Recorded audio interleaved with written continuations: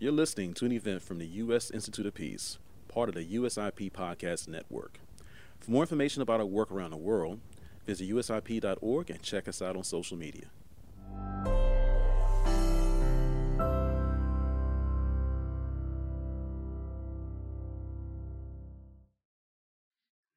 Good morning to everyone joining us here in Washington, and good evening to everyone joining us from South Asia.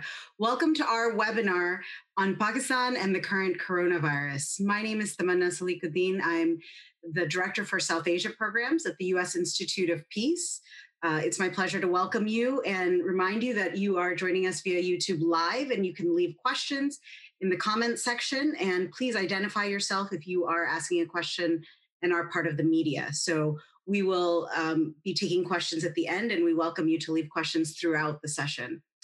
The U.S. Institute of Peace is a national, nonpartisan, independent institute founded by the U.S. Congress and dedicated to the proposition that a world without violent conflict is possible, practical, and essential for U.S. and global security.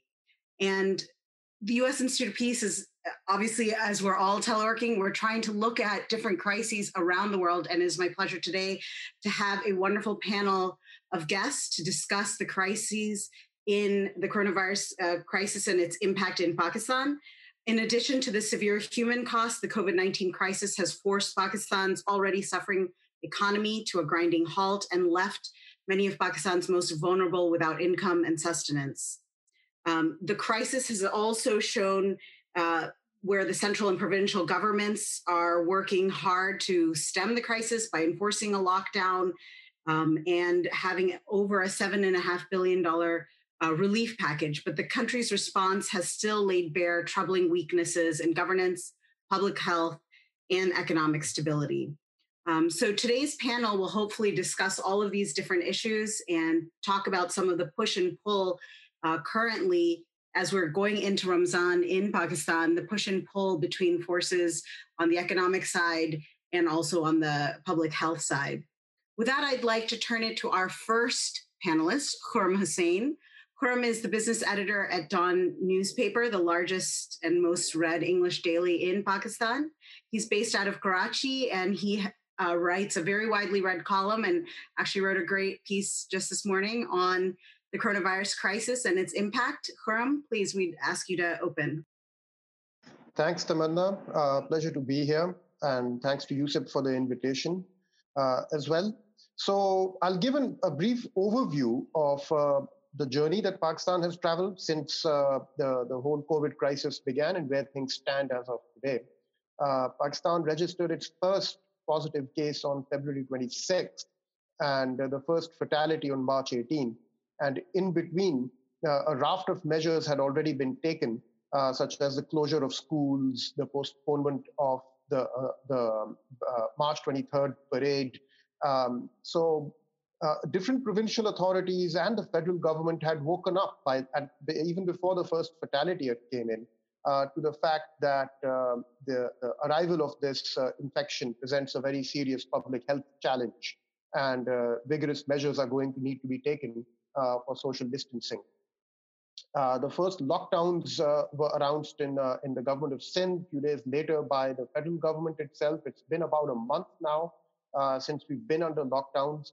But since the lockdowns began, it took literally a few days almost for a very powerful counter or a backlash, one can say perhaps, to start building up. And that backlash has gathered steam ever since. The backlash was led primarily by the business and industrial concerns of the country. It began with the exporter community saying that, well, we have orders in the pipeline and perhaps we should be allowed to reopen just so we can process those orders in the name of bringing in important foreign exchange that is going to be required as the country moves forward. And those debates continued, and in piecemeal fashion, different provincial governments began to grant exemptions to specific exporters and exporter groups. Certain essential industries had to be granted exemptions. So edible oils, for example, and other foodstuffs had to continue operating. And then, of course, the allied industries had to be granted exemptions to be able to keep the sector operational. And little by little, as this story unfolded, many other industrial concerns were sucked into it.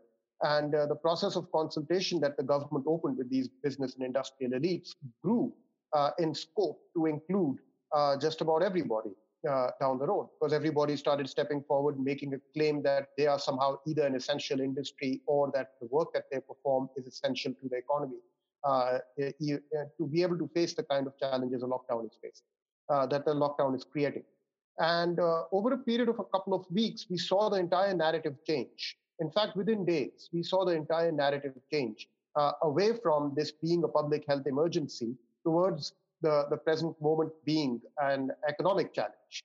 And it didn't take long before the Prime Minister himself actually got onto this. His own commitment to the lockdowns and to the framing of the moment as a public health emergency was weak to start off with. He began by talking about the present moment primarily in economic terms. And to this day, in all his public pronouncements, he continues to say that more than the virus itself, the greater danger that Pakistan faces is from unemployment, is from hunger, and is from providing for the sustenance of the daily wagers and the poor. This is, of course, in stark contrast to the advice that is coming from the public health professionals, from certain members of the provincial government, such as the government of Sindh, who want the entire crisis to be framed as primarily as a public health emergency. And that's where we stand today.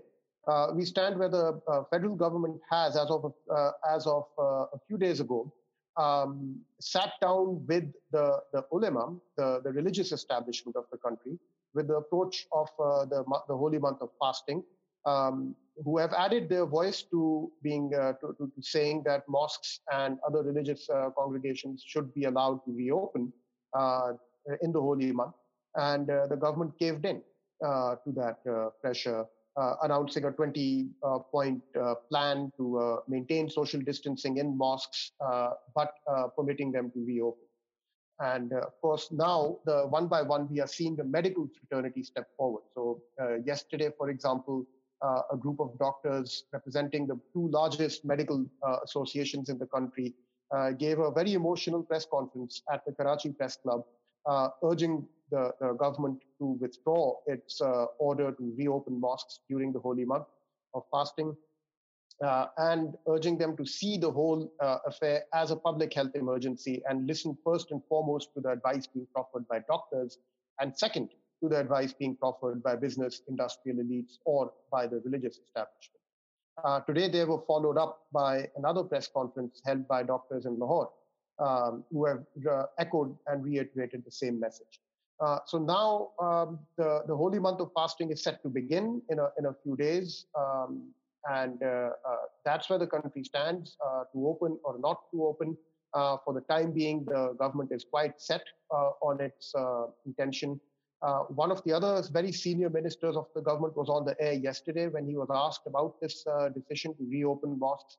And he actually took the line that Pakistan does not have the enforcement capacity that many other advanced industrial countries do, like Australia. And he gave the example of countries like Australia and the United States. And he pointed to the protests that are gathering steam in the United States against the lockdown, saying that, look, even in America, they're having a hard time enforcing these lockdowns. Here in Pakistan, our enforcement capacity is even weaker. And as a result, we don't have the wherewithal. We don't have the state capacity to be able to take on the religious establishment on the streets and force a lockdown in this country. So we have no choice but to seek a negotiated path out with them. So now we're seeing impassioned appeals coming from the medical fraternity. And as the holy month begins, we'll wait to see where the infection goes and how things play out. Just to conclude, I can point out that the situation right now is that Pakistan, it took about 1 month for Pakistan to register its first 50 fatalities due to the virus. The last 50 were registered in the previous 3 days. So between the 18th and the 21st, we had 50 fatalities, whereas the first 50 took a month to come in. So already we are well on our way towards exponential growth. And the Prime Minister himself, in the same announcement in which he said that we are going to be reopening mosques, also said that by May, their own projections are showing that we will be Pakistan will be facing up to 50,000 positive cases, a figure that right now stands at 10,000.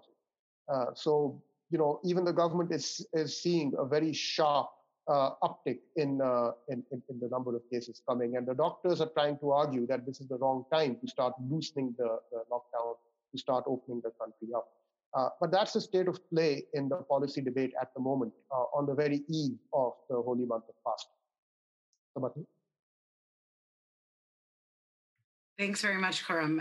Thank you for talking to us a little bit about how the lockdown is actually starting to unravel in Pakistan. And hopefully we'll, in the question and answer, you can talk a little bit more about that. I'd like to move now to Uzair Yunus, who until recently was Director of South Asia Practice at Albright Stonebridge. And in this role, he helped develop client strategies for long-term growth across South Asia. He has written regularly on South and Central Asian politics, trade, and economics in various publications. Uzair, we'd love to hear from you about the economic impact of the coronavirus in Pakistan. It couldn't have come at a worse time for Pakistan, which was already fragile, coming out of an IMF program. Please, I'd love to hear more about the economic impact, both at a national level, but also in the provinces. Thank you. Thank you, Tamanna, and thanks for inviting me to this discussion. I think just to put things in perspective, let me begin by just saying that what's going on in South Asia, I mean, one could argue around the world, but particularly focusing on South Asia, the series of events unfolding due to this pandemic are perhaps the most critical series of events that have faced the region as a form of a crisis since partition. And I think we need to recognize that, whether it's in India, Bangladesh, Pakistan, Sri Lanka, or elsewhere. And so the impact of that, both in terms of social upheaval and economic upheaval, is immense. For Pakistan, this, as you said, couldn't have come at a worse time. The country was only just beginning to stabilize following the implementation of yet another IMF program. And if you look at the economy or the economic trajectory of Pakistan over the last 3 decades or so, it's always been on the brink. And every few years we see growth tick up to 4.5%, and then the IMF has to step in because the country faces an external crisis. In this situation, the impact on the external side, on the macroeconomy, is huge, and will have will have long-lasting impact. On one side, you see remittance flows, which come in every year to the tune of about $10 billion just from the Gulf countries alone. Saudi will dry up, and they will dry up for a long time because of what's happening in the oil markets and the upheaval we're seeing between the war of market share between Russia and Saudi Arabia. On the other side, on the export side, which is the main markets are the European Union and the United States for textiles in particular, those economies will slow down and will go into negative growth for a long time to come. So Pakistan will not find export markets over there. So on that front, you will see, while a lower oil price will ease up some of the issues related to Pakistan's external sector, and a decline in import will happen because the economy is slowing down, you will see an issue related to a decline in foreign exchange flows at the same time. And that points to some of the points Khurram made around exporters coming up and saying, let us stay open because we need a foreign exchange coming into the country. But then one could argue that if there is no market for you to sell to, why you want to keep it open in the first place, and who's going to pay for all this product, because no one is buying right now. You just look at what's happening in Bangladesh. I think at the micro level across the country, on the remittance side, the big impact that I think people aren't talking about and focusing on is the impact on KP, the Khyber Pakhtunkhwa province, where a lot of excess labor goes into Saudi Arabia as blue-collar wage earners and send a lot of money into that province. What happens to that economy remains to be seen. I think the impact will be serious in nature. And also, a lot of the excess labor from KP, Khyber Pakhtunkhwa, ends up in Karachi and works in the industries associated with Karachi's economy. And so what happens there, it remains to be seen. I think the government has done a good job expanding the Ehsaas program and the 12,000 rupees over 4 months and giving it to, I think, about 60 million people in total, about 12 million households is good. I think they need to expand it. From negotiations with the IMF and what the IMF may demand, I think the government has to be bolder in its approach, whether it's related to the fiscal deficit or elsewhere, to give more money to people, because this crisis is different compared to past crises. And the reason for that is that when the IMF has stepped in previously, or Pakistan's economy has slowed down, the informal economy continues to grow. In this instance, because of the lockdown, that's not happening. And so you need cash in the informal sector and a stimulus in the informal sector to keep the marginalized communities afloat, to keep the lower middle class from going hungry. And I think that's the real challenge for this government, which is why they keep going back to opening up the economy and the debate around that, which I think is flawed in the sense that, if you have empathy for the poor, and you want them to have a decent living, and I'll conclude with this, is that the rich will stay at home and protect themselves with PPE or whatever measures they can take to keep themselves healthy. The poor person will go out to seek a living, and they will be the ones infected. They will be the ones who will be in clusters, dying by the tens of thousands if this continues. So I think the government, as the doctors have said in Sindh and Punjab, and probably KP will be next, must reconsider what it's thinking about and let the healthcare professionals who are on the front lines of this give advice and determine when to open up the economy. Thanks so much, Azera. That's a very startling, and to talk about this as the most critical series of events since partition is something that we need to really examine and think about in a long-term way. I think your comments they echo what Prime Minister Khan said earlier this week, that we have to save our people from poverty, from hunger. So we have a push and pull between the health concerns and the real economic and living concerns of day-to-day people in Pakistan. With that, I'd like to turn to Cyril Almeida, who is a visiting senior expert here at USIP. He is a Pakistan journalist who's very well known. He had a very famous column and was assistant editor at Dawn. He has written widely on a variety of issues, including national politics and civil relations.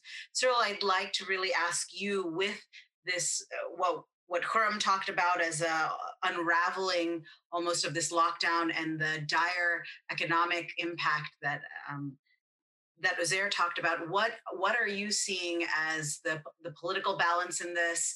What are the provinces doing? And really, what is the governance impact here?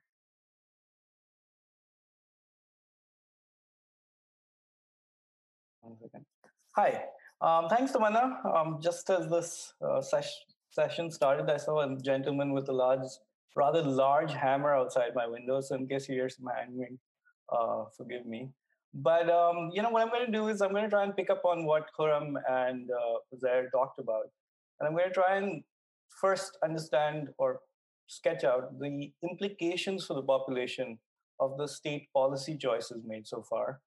Then I'm going to move on to what you just mentioned, sort of the foreseeable effects on politics in Pakistan of the coronavirus pandemic.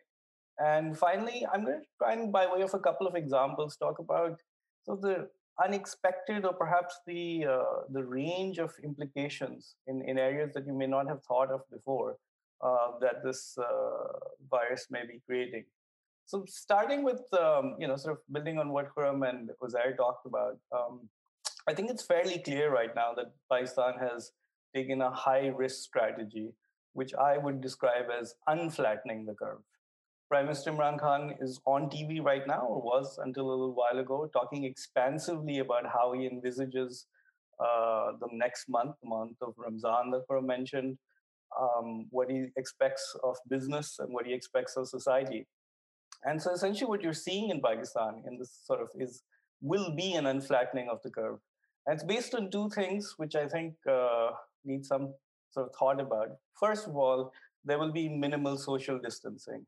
The debate may be about soft lockdown, hard lockdown, etc., but the capacity for Pakistan or for businesses or for society to maintain social distancing when shops are open, other than perhaps maybe large-scale exporters, the formal economy, maybe in some sections of that, you might be able to manage social distancing.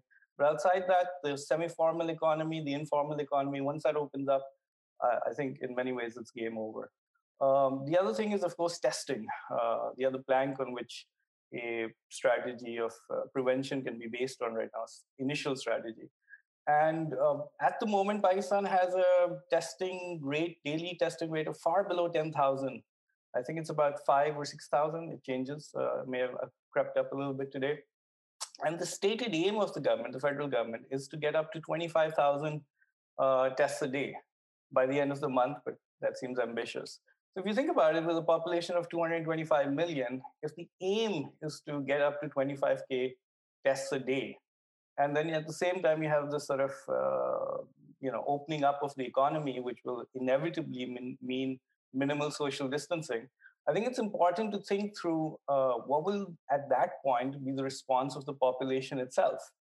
Prime Minister Khan was on TV just a little while ago, and he mentioned that by next month they expect that perhaps there will be up to 50,000 infections in Pakistan.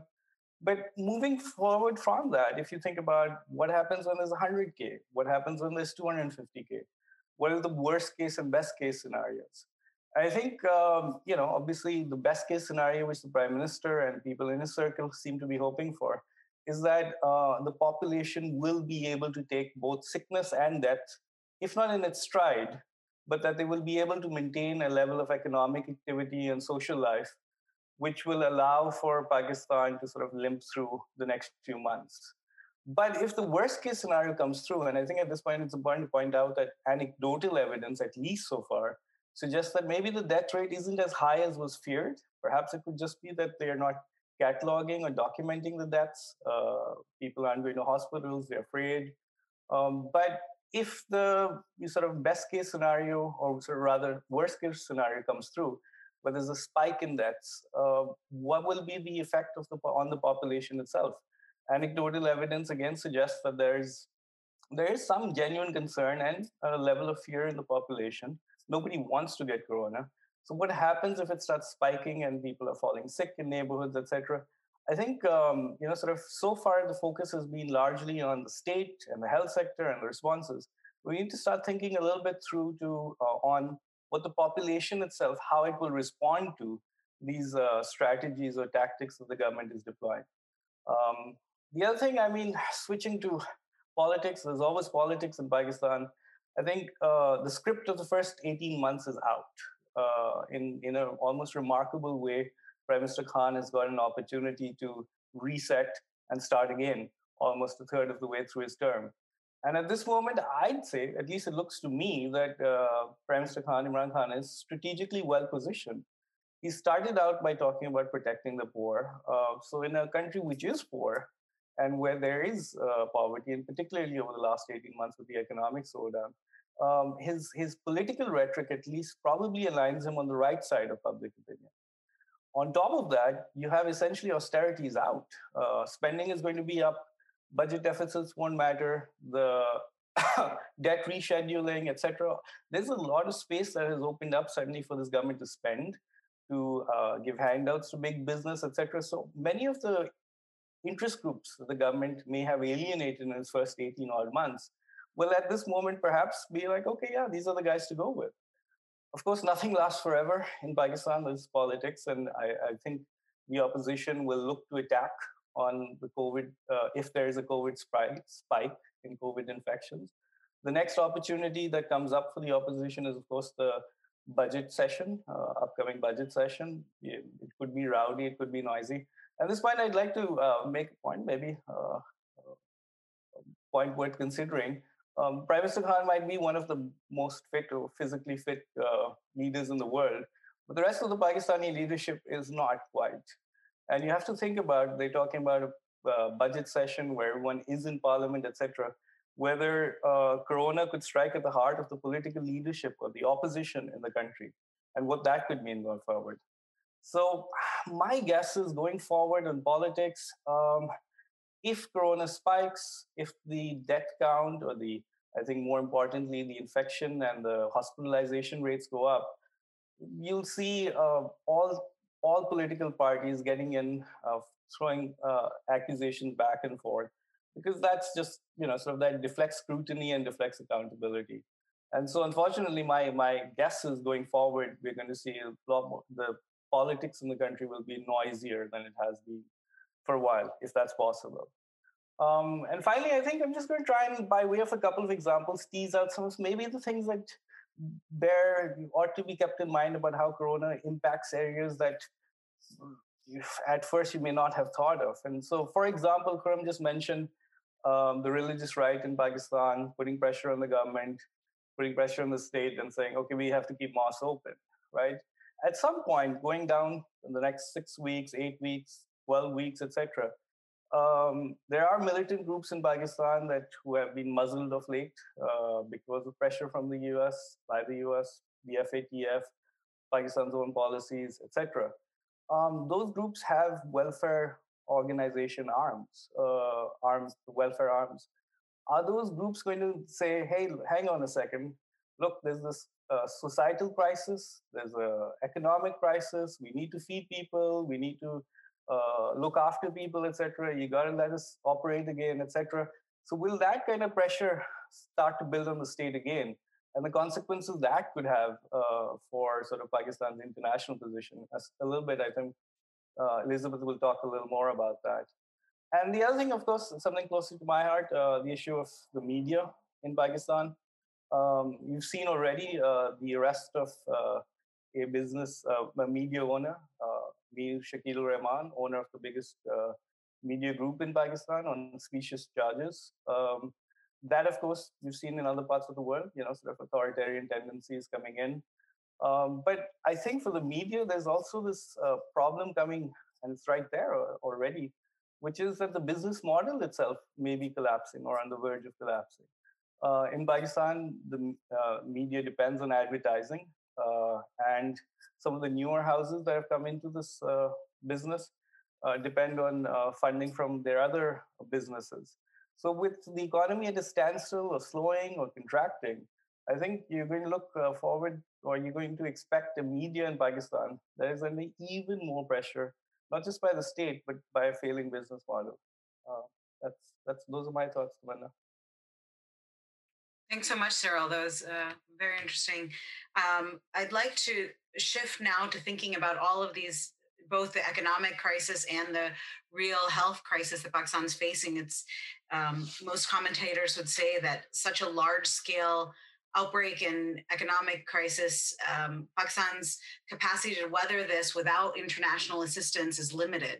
And so I want to talk about sort of the international assistance and the international impact in terms of Pakistan's foreign policy, et cetera. So I want to turn to Elizabeth to talk about a little bit of the so what? What does this all mean for us here in Washington? But also, in terms of India-Pakistan relations, in terms of Pakistan-Afghanistan relations. Please, Elizabeth. Just to know, Elizabeth is a senior fellow and deputy director of the South Asia program at the Stimson Center. And before joining Stimson, she was a foreign service officer at the State Department and has served in Islamabad and in Peshawar. Thank you, Elizabeth. Great. Thanks so much, Tamanna. Really appreciate the comments of my fellow panelists as well. And I'll try to kind of zoom out a little bit and run through the view from DC as I see it on how the coronavirus has impacted both U.S. interests in Pakistan, but the broader bilateral relationship and what policymakers here in DC will likely be focusing on in the weeks and months ahead. So as I see it, the challenge going forward will be to first help manage the immediate impact of COVID-19 in Pakistan, while second, also trying to maintain the positive momentum we've seen in the relationship over the past year or so. These issues were among those that were highlighted in the readout of yesterday's phone call between President Trump and Prime Minister Imran Khan, and I think will be relevant not just in the near term, but over the coming months as well. So on that first point, in terms of managing the immediate impact of the coronavirus, we've heard from others today about just how the situation is looking in Pakistan. There was a 40% spike in cases over the past 5 days. And so things are looking increasingly dire, unfortunately. And what that means in the terms of the bilateral relationship, the fact that coronavirus is a pandemic raises unique challenges that complicate relief efforts. So in the past, the U.S. has been out in front in providing assistance to Pakistan, for example, after the 2005 earthquake or the 2010 flooding.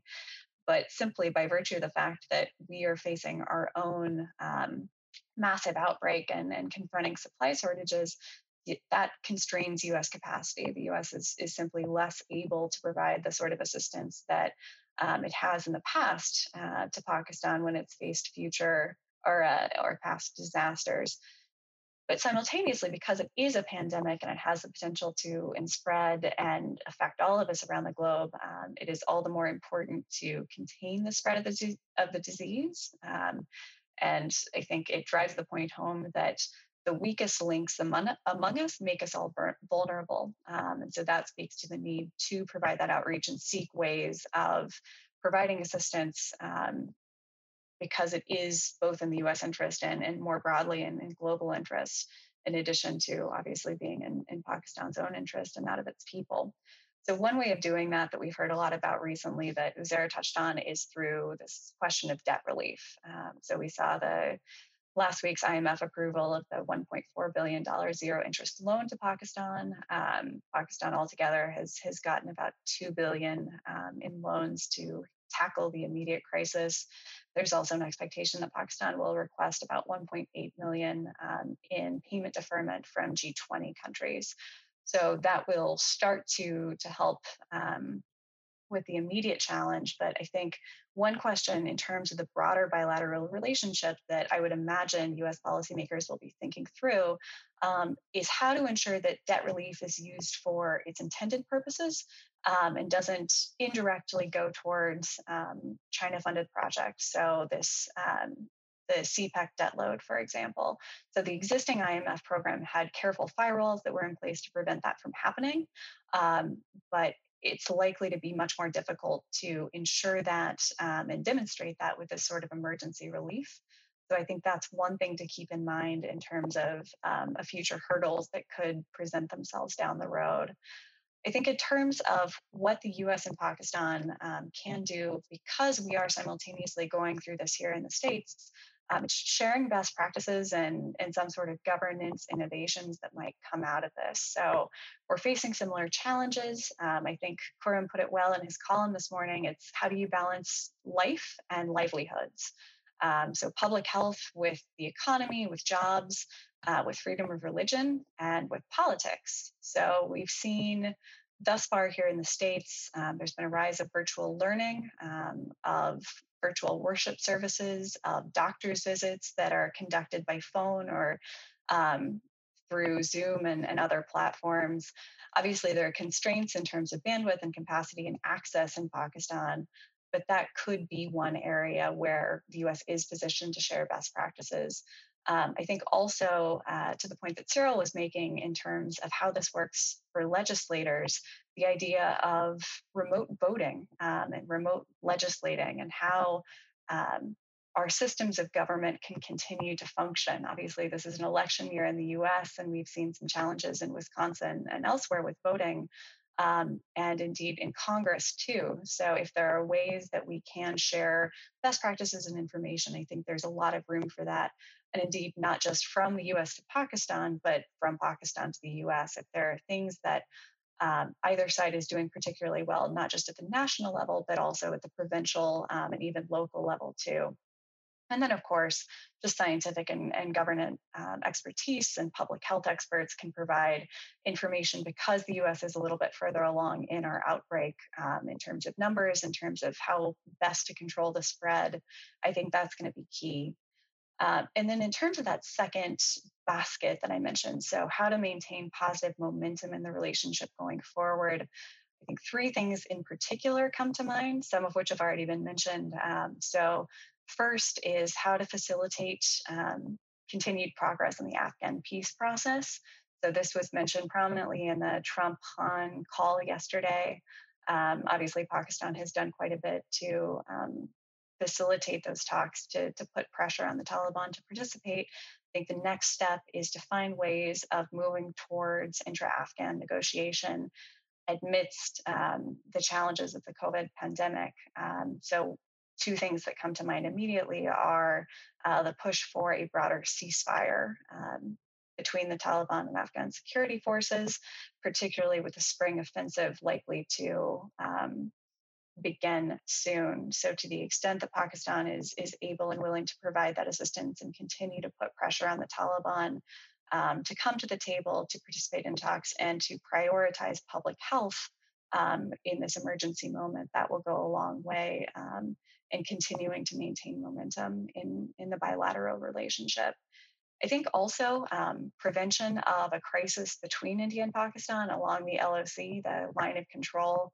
Unfortunately, we've seen that firing incidents have increased recently. There's also rumors of increased infiltration across the line of control and a greater security force presence as the weather warms in Kashmir. And so I would argue the last thing that Pakistan, that India, the United States needs right now is a crisis on the subcontinent.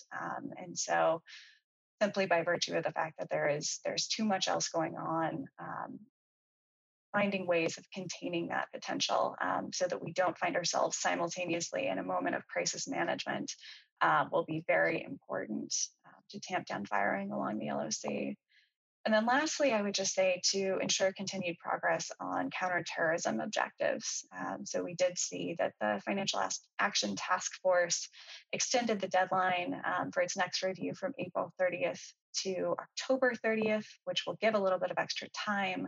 But those same challenges that Pakistan is facing in terms of its demonstrating its compliance to avoid blacklisting will continue across that time. And as Cyril alluded to, there have been a few concerning developments that I would highlight recently. So we saw the report that around half or 3,600 names had been removed from the NACTA prescribed persons list. That was explained as being part of cleaning up that data, removing duplications. But I think it is concerning to the extent that might be speaking to some backsliding in terms of CT compliance. Likewise, the acquittal of the murder suspects of Daniel Pearl by the Sindh High Court earlier this month was concerning. It's now been appealed to the Supreme Court, which is a positive development, but that's certainly a case that the US will be watching. And then as Cyril mentioned, lastly, just the potential for groups that are linked to prescribed organizations like Jamaat al-Dawa, for example, or Falah Insaniyat Foundation. Those are groups that could find a space, find an opening through the COVID pandemic to provide relief and attract funding.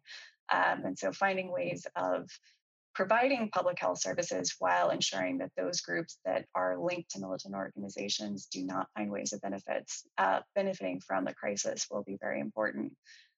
So I hope that's helpful in just kind of outlining some of the steps that I think might go towards maintaining the momentum of the relationship while also responding to the immediate crisis. I think the challenge is going to be doing both simultaneously, but if we're able to, both the US and Pakistan, these are ways of ensuring that once this immediate crisis is passed, we'll be able to pick up where we left off effectively and build on that previous momentum that we've seen in the relationship. Thanks. Thanks so much, Elizabeth. That was very useful. Now we're going to open up the floor to questions. Please, if you have questions in the audience, feel free to put them on YouTube in the comment section, and our moderators will get the questions to the panelists. I'm going to take the prerogative of the chair to ask an opening question. Khurram, for you, you mentioned the various responses a little bit. I want to get a sense of how the different provinces are actually reacting. I mean, we've seen a lot in terms of Karachi doing a good job with the Chief Minister of Sindh, getting a lot of attention for preventing what could have been a worse crisis in Pakistan's largest city and its economic hub. But how are the other, Sindh, and we've heard KP, good stories out of KP as well. Can you talk a little bit about the push and pull between center and provinces and the different provincial responses? Sindh and the center. The reason for that is that the other two provinces, the Sindh is the only province that is ruled by an opposition party. So there's going to be some amount of built-in tension in that relationship to start off with. But on the other hand, because Sindh has placed the entire crisis framed it first and foremost as a public health emergency, and they say this in their own meetings. I met with the Chief Minister Sindh only a few days ago, back on Sunday. And he was very clear on this, that this is first and foremost a public health emergency. And the one thing that he lamented more than anything else through all this, when he was asked, was the absence of a national narrative framing it as a public health emergency. And he said that I'm not getting the kind of support that I would like to see from the center because they want to see this whole affair through other lenses other than a public health emergency. Now, in Punjab and KP, what we've seen happen is initially the province of Punjab floundered for a response, but leadership eventually emerged from within the folds of the Punjab bureaucracy. A group of people were pulled together, and they did put together they did do some amount of work in how to implement lockdown, how to sharpen the focus.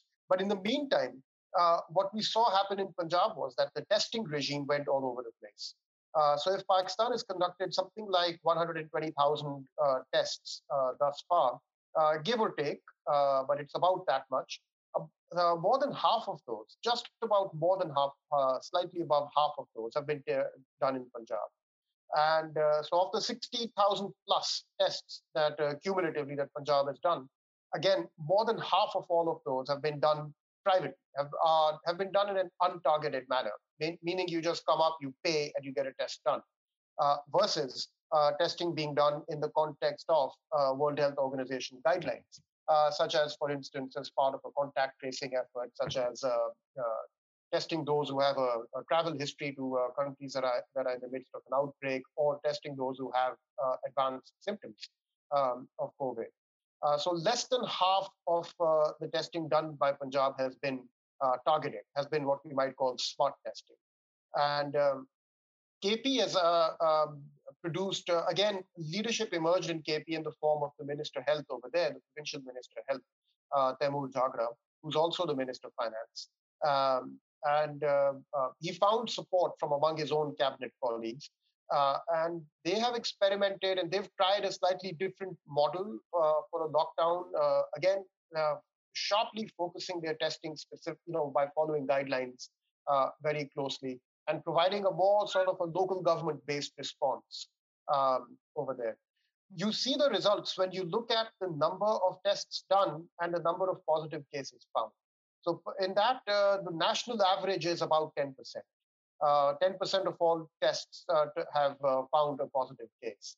The idea behind smart testing is that the more you focus your testing, the higher that percentage should be. The higher it is, the better, because that means you are actually finding the people who are most likely to be positive cases, and using your scarce testing resources on those people to confirm.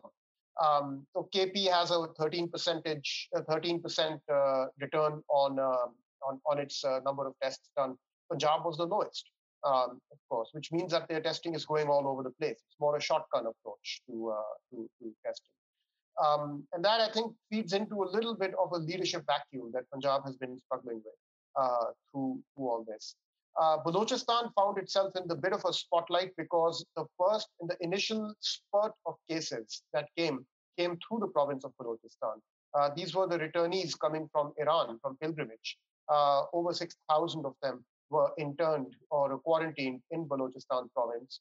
And that's where the first and largest case of infections was discovered. Of course, they're known as the Zaireen, the returnees who are coming back from Ziyarat, from pilgrimage to holy sites in Iran. And in that, the Balochistan government's own defense was that they were supposed to manage the quarantine, but the federal government was supposed to provide the testing backup. And whereas the quarantine was implemented, the testing facilities never began until it was very late. So there was again a center province issue that flared up over there. And the next largest spurt of cases came from Punjab. The Raiwind, the Tablighi Jamaat, the religious congregation in Raiwind province, half of all the cases that have tested positive in the city of Lahore, for example, half of them are Tablighi Jamaat. So the Jamaat turned into a major node for the spread of the infection, and now they're testing positive all over the country in different locations. I haven't seen today. Yeah, sorry, Abdulmana. No, thank you, Khurram. I just want to, we'll come back to you. I want to get, Uzair may actually have to fall off our webcast here. So I want to quickly get you a question. We have a couple of questions. One on the Chinese debt and how you see that going forward, what's going to happen there, Uzair. And second, in terms of the expansion of the EHSAS program, I mean, it's a lot of money. Austerity measures are gone. Will there be any transparency, any accountability on all of the money that the government is spending? Yeah, so on Chinese debt, I think important to put into perspective that when the IMF data came out, when Pakistan entered the IMF program, was that if you add up sovereign debt owned by China as well as commercial bank debt owned by China, it comes to about a quarter of Pakistan's total external debt. If you add in what is owed to Saudi Arabia and the UAE, one could argue, give or take, it's about a third of total external debt. So when you look at the G20 and debt restructuring, China in particular will have to take a lead in taking and bearing the burden of that, along with the Paris Club countries. And I think that will be a different set of circumstances compared to what we saw in 2001 following 9/11 when restructuring happened with the Paris Club. And so I think there, I don't foresee personally any scenario where the Chinese will play hardball with the Pakistanis, given everything that is at stake, both between the strategic relationship, in terms of the strategic relationship, but also what at stake for the Belt and Road Initiative and what China is trying to do in the wake of this pandemic to take a more leadership approach into global affairs. So I think the Chinese will play a key role in the G20 level, and they will bear the burden of rescheduling and restructuring Pakistani debt, both sovereign and commercial bank. On the EHSAS thing, I think, look, it was called the Benazir Income Support Program. That's what the People's Party put it together, long known for corruption. But it is one of the most effective cash transfer programs in South Asia, maybe in the world, if one could look at the data.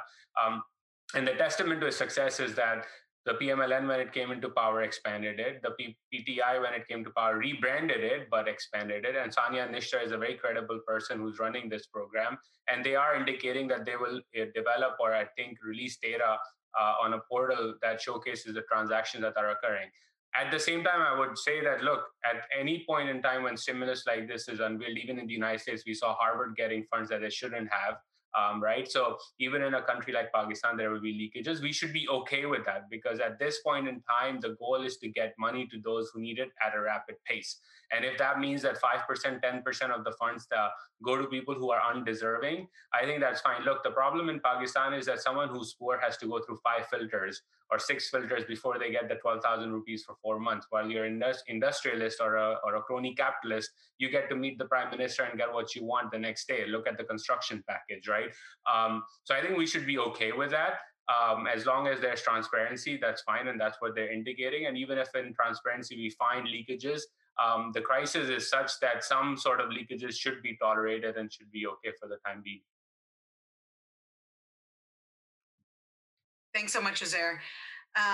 We are getting a lot of questions, and thank you all for putting them in, but continue to add your questions on YouTube. As Khurram alluded to about both the Zairine who came back from Iran and then the Tablighi Jamaat in Punjab at Raiwind, I want to talk a little bit about this sort of sectarian nature and the reaction to religious gatherings that we've seen in Pakistan. And for that, I want to turn to Cyril. If you can, one of the questions we saw online is if you can talk about the sectarian nature of the response and of accusations, maybe people are reacting negatively to minorities, et cetera. So Cyril, I'd like to turn to you for that. Sure. I think as Khurram mentioned, when this started, the first mass outbreak in Pakistan was linked to the Pakistan-Iran border. And of course, the returning Shia pilgrims from there.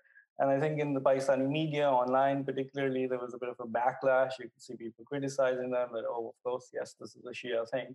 But then once it turned to the Tablighi Jamaat, and the Tablighi Jamaat, being a Sunni organization, they turned into super spreaders. I think some of that sort of fell away. And I think in the initial stages, at least when it was new, it was novel, people were still trying to understand what this was, and there was fear.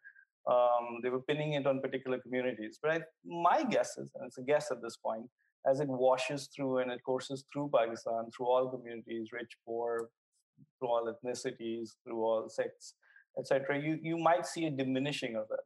Where you might see an increase in competition or tension is when there are scarce resources. I think, again, going back to the Prime Minister speaking just before the show, he's been quite adamant and clear. And I think in that way, you've got to give him credit for being transparent. There's only so much money Pakistan has, there's only so much it can do, or there's only so much his government can do.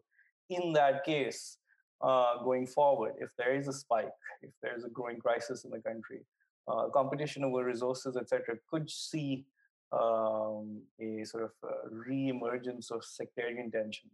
And of course, finally, I think what Elizabeth mentioned too, of course, there are groups in Pakistan and have existed before with an overt sectarian nature. Pakistan is no stranger to violence and sectarian violence.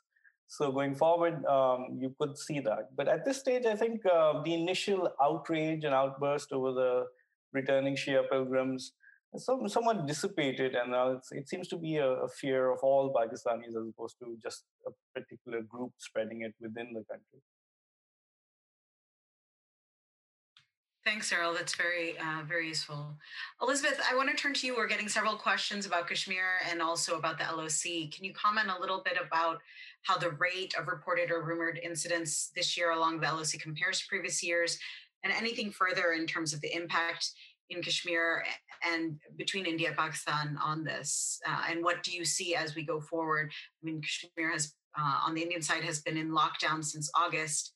How has this impacted that? Sure, happy to. So in terms of absolute data, it's obviously hard to get firm numbers on this. What I have seen is that the current numbers we're seeing now are certainly the highest that have been in a year, I think 2 years as well. So that dates back to before the Pulwama Balakot incident of March 2019. And that's significant simply because there is always a risk that conflict, those firing incidents along the LOC could themselves escalate, or that they're an indication of broader tensions in the bilateral India-Pakistan relationship. I think that's especially worrisome because what we're seeing right now in Indian-administered Kashmir, as you alluded to, is the snow is starting to melt. We're coming to the spring, and I think analysts have been concerned for a while about what that could look like in Kashmir after months and months of lockdown, and following the August 5th decision to repeal Article 370 and 35A of the Indian Constitution, which had granted Kashmir limited autonomy. And so to the extent that the cumulative effect of that lockdown and frustration over that decision could now express itself a little bit more clearly now that the winter is over, the snow has melted. There's a potential for an uptick in violent incidents in Kashmir. And as I alluded to in my comments, given the already strained capacity, not just of Pakistan, but India as well, which is facing its own significant coronavirus outbreak, that sort of domestic instability that could spark an international crisis would be especially troubling and concerning at this time when the US, which has traditionally played a role of facilitating crisis management in the region, is likewise distracted from the coronavirus epidemic. And so that's all to say that it's worth watching those sorts of incidents along the LOC and for both sides to continue to ensure that they only have one crisis at a time to handle. Thanks very much, Elizabeth. That's very useful. Let's turn. We're getting several questions about civil-military balance, and I'm going to ask both Khurram and Cyril to comment. You know, the coronavirus crisis has really formalized military's role and further formalized military's role in national policy making. We see NCC, NCOC. They're already playing a lead role in supporting the National Disaster Management Authority. So is the military prepared? What are ways that they can be constructive in addressing this crisis? And then what is the impact actually on the government, the civilian government, and on the civ-mil balance? So I'd ask Khurram and then Cyril to comment. The civ-mil balance has been, it's undergone some complex recalibration through all of this. There are moments when we have seen very tight coordination and the two of these authorities working together in ways that we've not seen in the past. or at least we haven't seen in a long time in the past, working together to solve problems. And there have been times when we've seen the two of them sort of talking past each other, or at least sending out mixed messages. Let me give you an example of the latter. A few weeks back, the Prime Minister on one Saturday gave a public address in which he listed all of the disadvantages of a lockdown and talked about how it's simply not possible for a country like Pakistan to undertake the kind of a lockdown that many other advanced industrial countries are taking, that people are talking about. The entire televised address was understood by people as his reason why the lockdown, far from being tightened, should in fact be loosened and in fact done away with altogether. The very next day, we had the military come on the air and pretty much announce a lockdown nationwide. And the DGISPR was on the air saying, and his words were that this is the most serious crisis Pakistan has faced. He himself announced a ban on all intercity movement and whatnot, a far-reaching series of restrictions that basically amounted to a nationwide lockdown. This happened the very next day. This is one of the moments when the differing approaches between the military and the civilian authorities sort of came out in full public view. And we saw that the military was in favor of proceeding as if this is a public health emergency and treating it as such. Of course, they were also extremely concerned about the spread of the disease among their own ranks and among the soldiers, especially those in deployments in the western and the eastern borders. That could be an extremely difficult situation for them. They were mindful of this. We've seen the civil and military authorities work very closely together. And another example of that, there are many, I'll just give you one, is the building of the field hospital in Karachi at the Expo Center, which was a provincial government initiative to build a 1,000-bed facility in the city of Karachi, convert the Expo Center into a 1,000-bed facility. And they reached out to the Corps Commander Karachi to have the medical corps help them build it as a field hospital. And the military came and built it, basically. It was funded by, and the premises were arranged by the provincial government, and the facility was built by the military over there. And it's now functioning, it's operating. As per my last count, 162 patients are housed over there under isolation. So we've seen both happening over here. But of late, we've been hearing less and less from the military, which means there's no public pronouncements except at a very general level. To simply state, like the Corps Commanders meeting recently simply said that the military will continue supporting the civilian authorities. But we've seen less and less of the sort of, the military directly intervening in or taking charge, at least in a public way. But at the National Command and Control Authority, the military is there. It's headed by a general. The NDMA, the National Disaster Management Authority, that's doing a lot of the procurement of the testing kits and the personal protection equipment for hospital staff, is headed by a serving general. The National Institute of Health, that's running the COVID dashboard, that's running the testing facilities, is also headed by a general.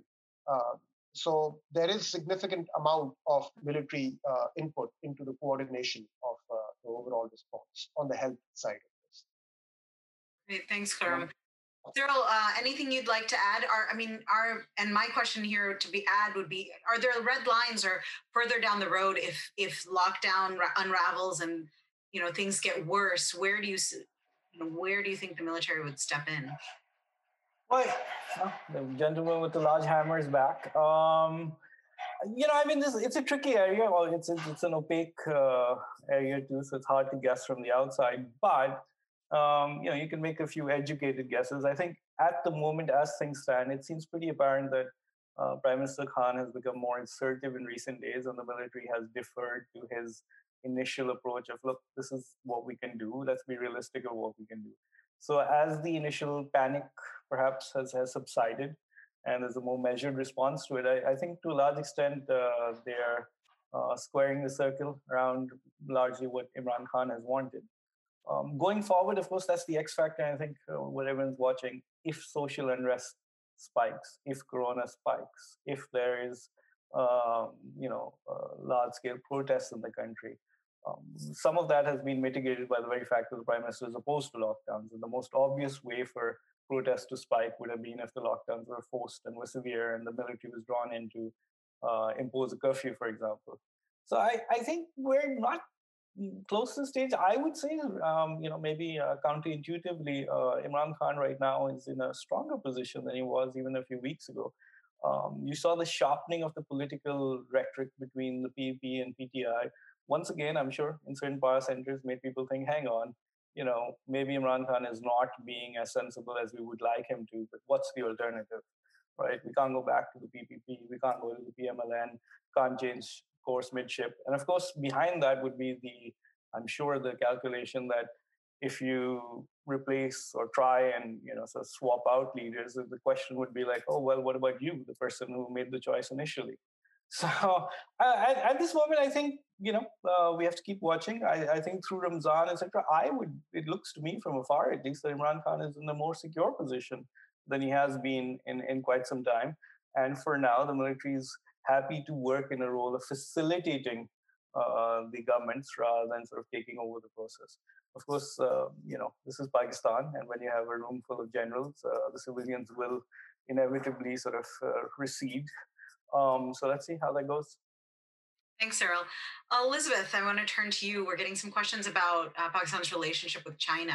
How do you see it evolving in the future, given that there's been an overall lack of international coordination among countries? You mentioned the U.S. is largely constrained, but is it mitigated by maybe the public perception that the virus came from China?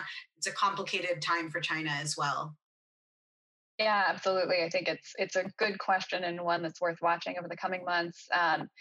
As I've seen it from here in DC, it seemed to have evolved quite a bit over the past couple of months. So initially, when reports of the virus spread, there was the controversy over whether or not Pakistan would repatriate its students who are based in Wuhan.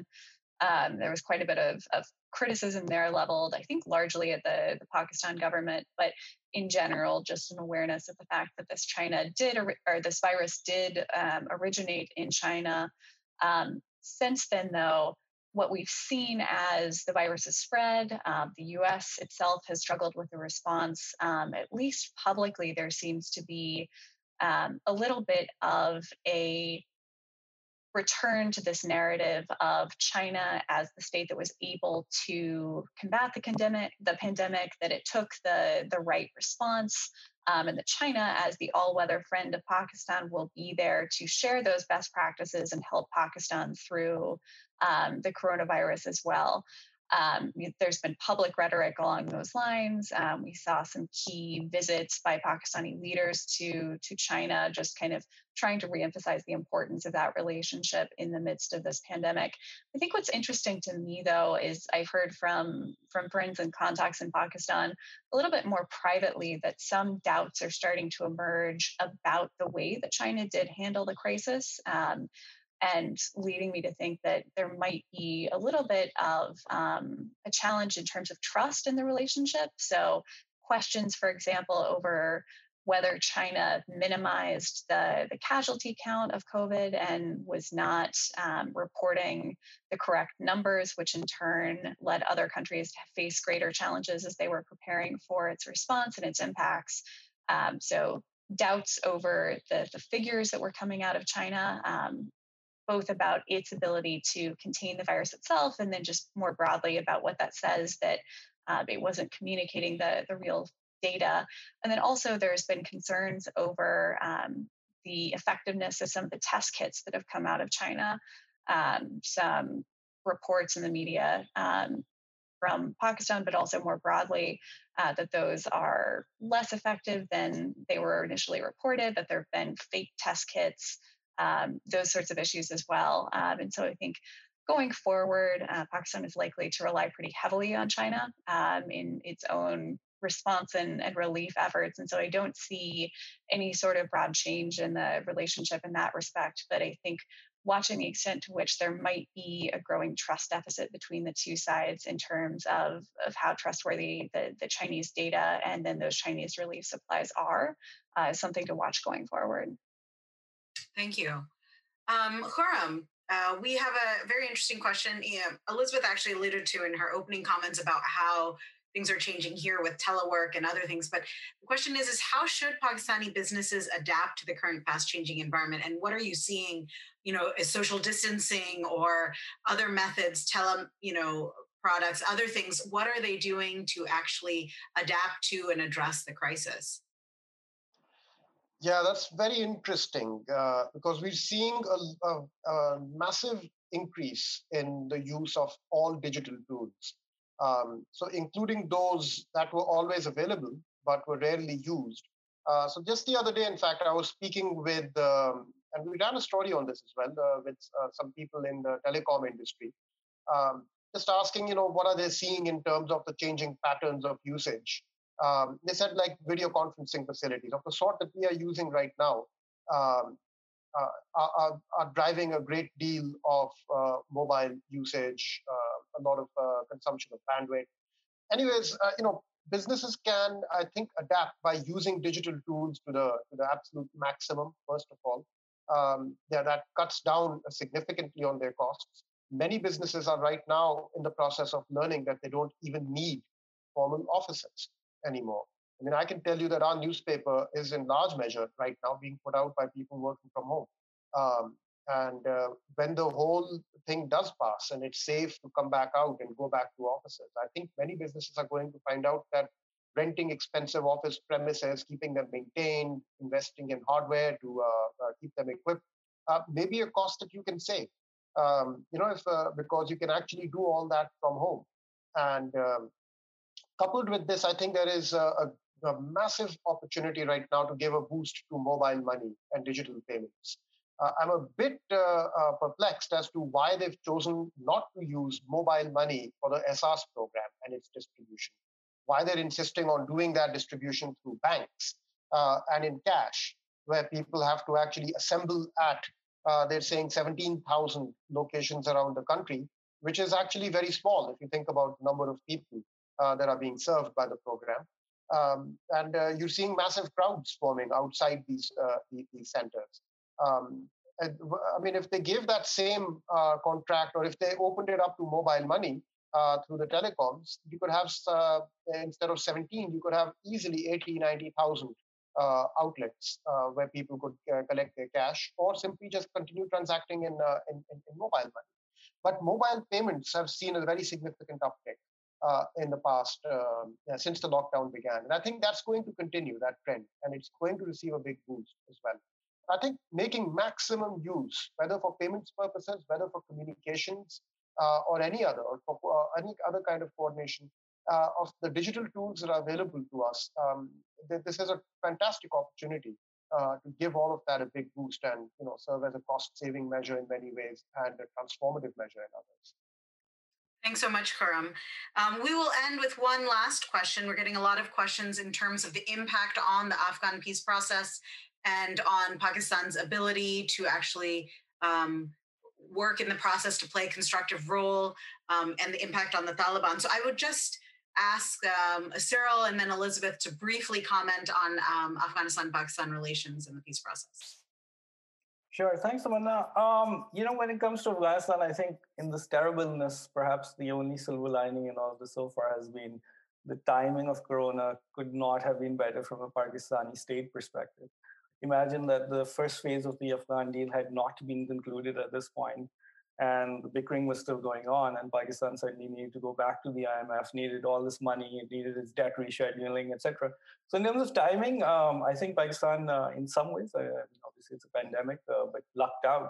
And you can also see going forward, perhaps here in the US, we're all looking at Twitter all the time, expecting that tweet or at any moment announcing a pullout from Afghanistan, etc. So I think so far, at least in these early stages, Pakistan may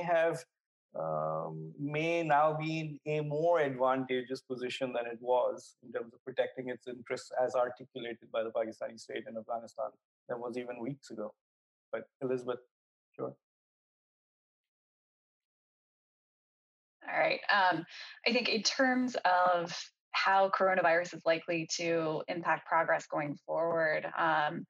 To Cyril's point, it is interesting timing because right now the ball is very much in the Afghan government's court in terms of resolving the political turmoil, moving forward with inter-Afghan negotiations. I think the coronavirus provides just about the best opening that we could have hoped for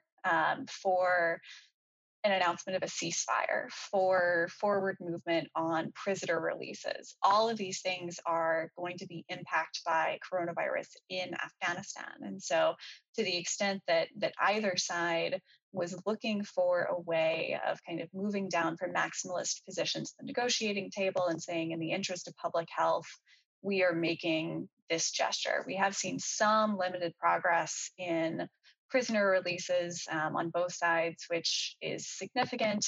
But I think it's also important bearing in mind the U.S. perspective here. So we saw the Pompeo visit to Kabul, the threatened cut of $1 billion in assistance.